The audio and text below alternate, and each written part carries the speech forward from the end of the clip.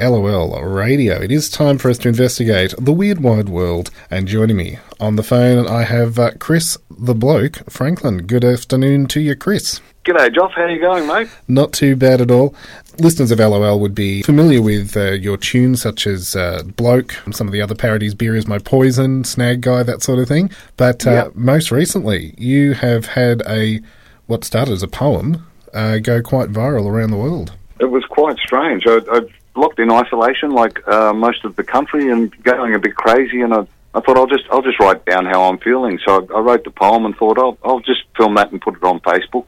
Did that and woke up the next day and it was close to 1 million views, and some fella in America called Bob E. Kelly had turned it into a song. And he'd given kind of that ragtime theme.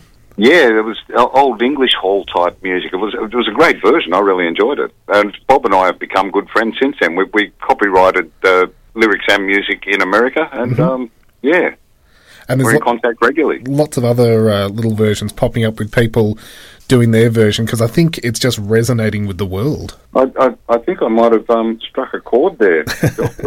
I went on YouTube to try and find Bob's version of it and found a techno version, a trance version, a soul version. There's about... South Park did an animated version and drew me as a cartoon, so... Which is, you know that you've made it into pop culture world when you were a South Park character. There's two highlights in my career. I've been drawn as a South Park character, and I've had my name inside a VB Stubby Lid as one of the little trivia. Well, today, literally all of about half an hour ago, you released a brand new version of it. It's got a kind of a bit of a country feel to it, but it is a massive who's who of music, all getting together in isolation to put a new tune to the lyrics. I think we've done something that's never been done before in the history of Australian music. It's 23 professional artists recording a song without meeting each other, without ever meeting. Which is pretty amazing. Really happy with how it's come out too. It sounds fantastic. A great team of musos on there and great vocalists. And I think out of all the versions I've heard of the poem, I might be biased, but I think this is the best one. Well, so you've recorded your parts, I'm assuming, in isolation in your place? I am indeed, in Launceston in Tasmania. Mm-hmm. At home here, which is, it's really not that different for entertainers, I guess. I head to the mainland to work most of the time when I'm touring or doing pub shows or whatever. Yep. I'll do that for a block of time and then come home and just be home for a block of time. And this is no different than being in between gigs for me. It's just I don't know when the next gig is. That's all right. Well, see, normally around this time you'd be hosting the after party at the comedy festival. Yeah, that's right. Yeah, that's really strange, actually. All my friends are normally in one place at this time of the year every year for the last 20-odd years. And we've all started FaceTime each other, which is something we don't normally do just because we're used to seeing each other at this time of the year. So much so, yeah. But you've now, as you say, created this massive music video with a new tune. Do you want to take us through the process of how this all came together? At the last verse of the poem, at my partner's suggestion, Michelle said, you should sing the last verse. And so in the video of the poem, I said this could be a song, and sung the last verse. From there, Bob E. Kelly did his music hall version, and we decided it was going to be a good 12-bar rock tune. And I'd worked on Howzo's and Fat Pizza with Angry Anderson, so I got hold of him, and I'd toured with Rose Tattoo when Bloke was out, so I got hold of Rob Riley, who played guitar with Rose Tattoo. Mm-hmm. I've also toured with the Screaming Jets, so I rang Jimmy Hocking and Dave Gleason. It just snowballed from there. That those guys loved it and knew other people, obviously, and then there was people that were mutual friends. We've got China Walker from John Paul Young's band, who's a good friend of mine from many years ago, Ella Hooper, and Adam Pedretti from Killing Heidi.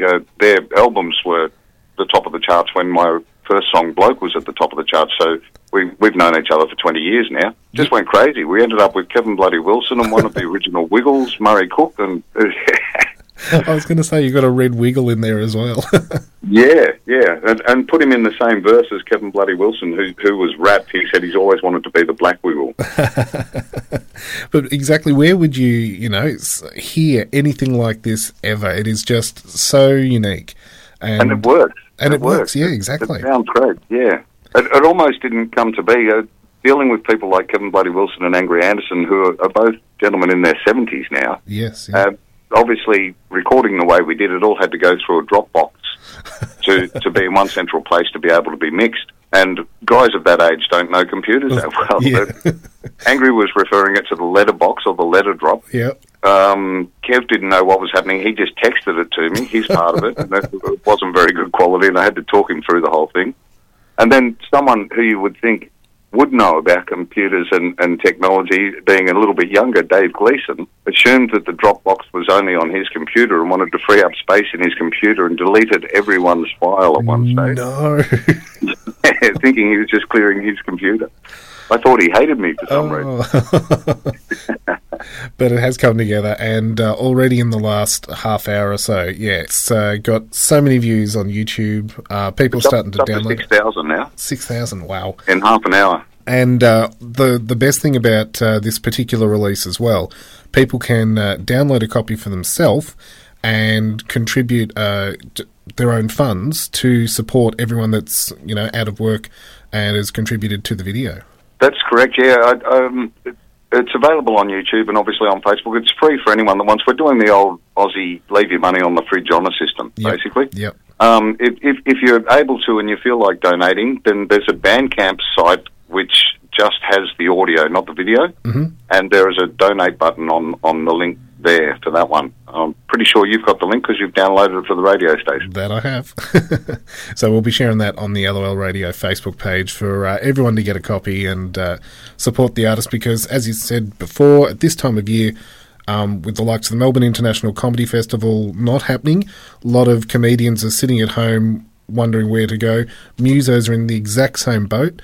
They can record some things at home, but they're not out touring, where a lot of the usual income would be flowing in. So something like this is possibly the way of the future for the time being. Could very well be, Joff, yeah. And the button on the Bandcamp thing just says pay what you like. There's no set fee. You don't have to pay a price to buy it, and only if you feel like doing it too. So too easy.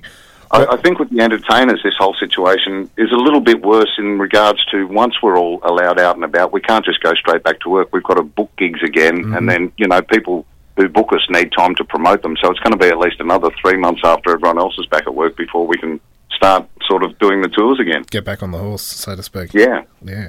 Well, congratulations again. We are so thrilled to see this song. I believe there's a chance that the way that it's been released, it may do what Bloke did, and rise up the charts.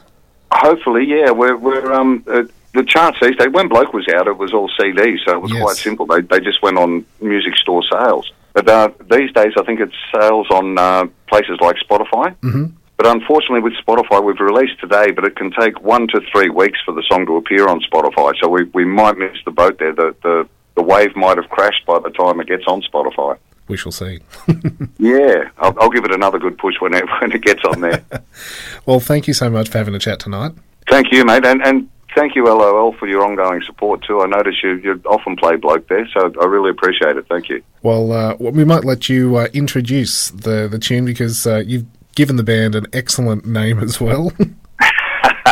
We had a big debate. We came up with some good ones, but we've settled on this one. So right now, here is Chris Franklin and the Isolators. Stay the F at home.